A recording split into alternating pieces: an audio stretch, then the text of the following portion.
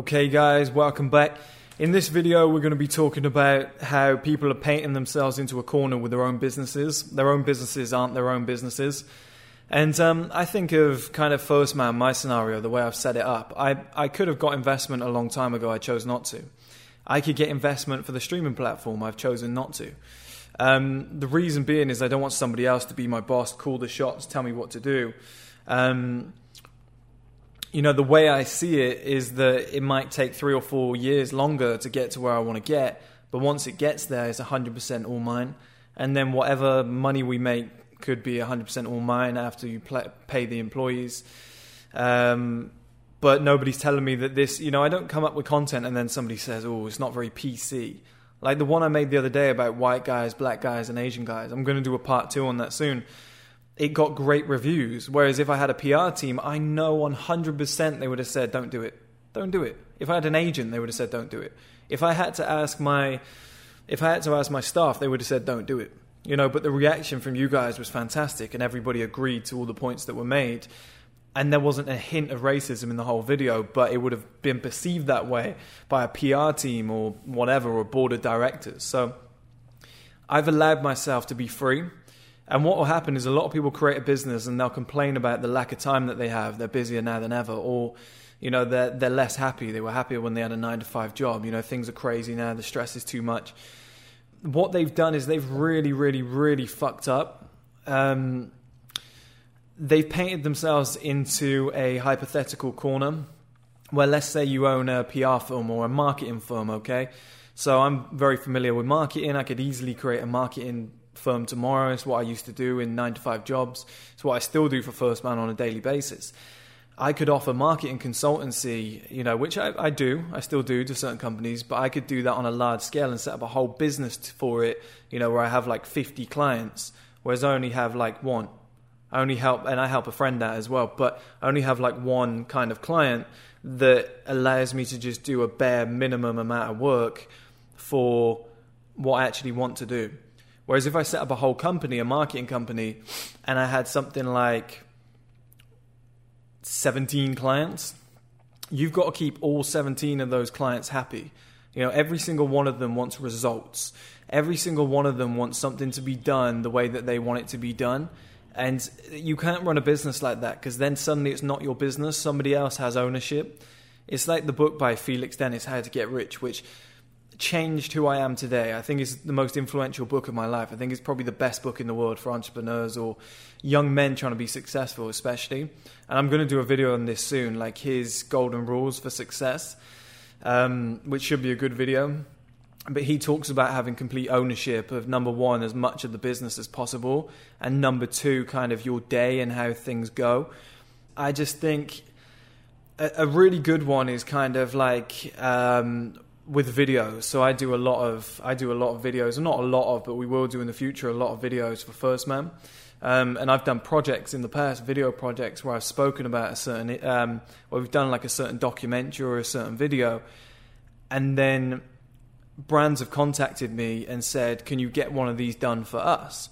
And I'm like, what do you mean? And they're like, oh, what we want done is this. We want this to happen in the video.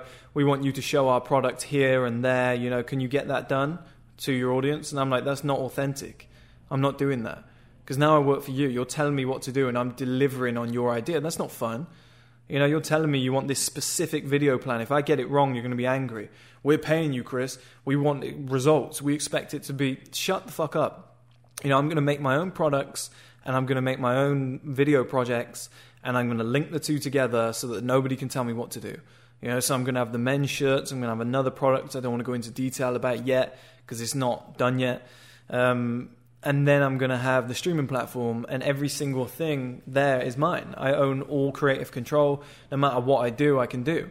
And like I said the other day with the video I made on the white guys, black guys, and Asian guys, a PR team would have told me not to do that, which is insanity, because the reaction that we got was phenomenal. But so many people will own like a PR firm and then they'll go and get clients. They might have 6 or 7 clients, and those clients are saying, we want this done exactly like this by this date, and I want these results. And if these results aren't achieved, we're going to fire you and get a new PR firm. Like, that's not fun. Suddenly you got KPIs again. You got You've got a performance level to hit. You're working for someone else. You own your own business, but you're working for someone else. Because if they stop paying you, your whole business goes down the drain. And until you get to like a Gary Vee level where you're gigantic and people kind of trust in your process, you could be looking at 5 to 10 years of just hopeless relying on other people's finances to help you out. That's what I love about Dan Bilzerian. I think the guy's a genius. Is every business he sets up, he relies on himself. He never has a boss. He never has anybody telling him what to do. He kind of has his own team of friends around him, but I believe that every decision he makes, he's making himself. And then any business he has, again, he's making all the final decisions himself. He's not ever relying on somebody else for the money. Like, oh, we got this big client account coming in, 3 million if we land this deal. It's like, fuck, now you're relying on somebody else for your decision. Is what I hated about 9 to 5 jobs is that somebody else is deciding whether you're good enough to get hired. Once you are hired, somebody else is deciding whether you're good enough to not be fired. Once you're in that situation, they can decide whether to make your life hell or not every single day. Then they decide how much you get paid. Then they decide when you get a pay rise, when you get a promotion. You know, your entire life is based on their criteria or their expectations for you. And if you wanted to move forward from A to B in 3 years, you know, they can make that 15 years. It's up to them. They decide how quick you move. You could leave the job and go somewhere else, but it would probably be the same. So I just believe, like, when you build a business, make sure you build it in your image and you're not at the mercy of someone else. So there's a lot of people now doing social media marketing. Like Tai Lopez pitched it a few years ago. And a lot of people have built good, successful businesses off of it. But I just don't find that business model fun, where a company is saying, this post only got 50 views. What happened here? Like, I don't need the fucking investigative work of Sherlock Holmes on my back. I don't need that kind of stress when I'm running my own business. You know, I'd rather look at a video and be like, it flopped. Good. I just learned something from it. You know, but you try and convince a client that a video flopping is a good thing, they'll probably fire you. And you don't get that patience. Like, if anybody's familiar with the Premier League and football managers, apart from like 3 managers, most managers get like 2 years to prove themselves and then they're out the door. And you haven't got time to implement your plan, put your own players in place, bring the academy players through and, you know, work on a system that suits what you want to do. And it's the same when you're an entrepreneur and you have clients, is they're not going to give you time to get results. So you can try and convince them of your own methods, but it's so difficult.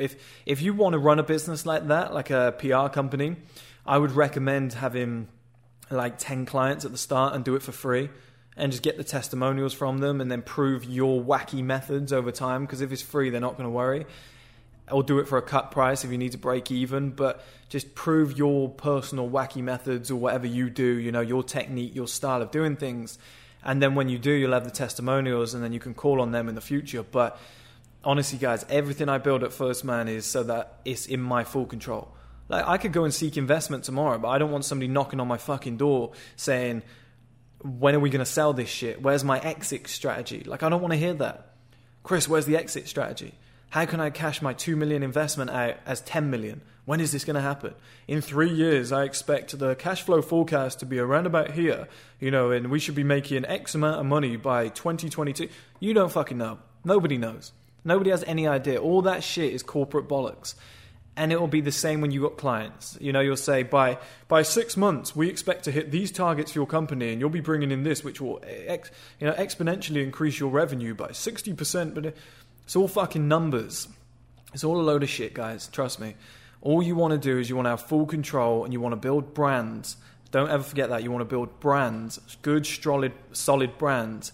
And you want to do it over a long period of time. I remember when my mentor, Martin, ran I Like Girls Daily, there were other guys doing the same websites where it was just like hot girls or the same kind of things on like social media. And he was saying that they even have like similar number of followers to him, but his like count was just like 10 times more than them. And I said, why is that? I said, are you posting hot girls? He was like, no, my brand is so strong.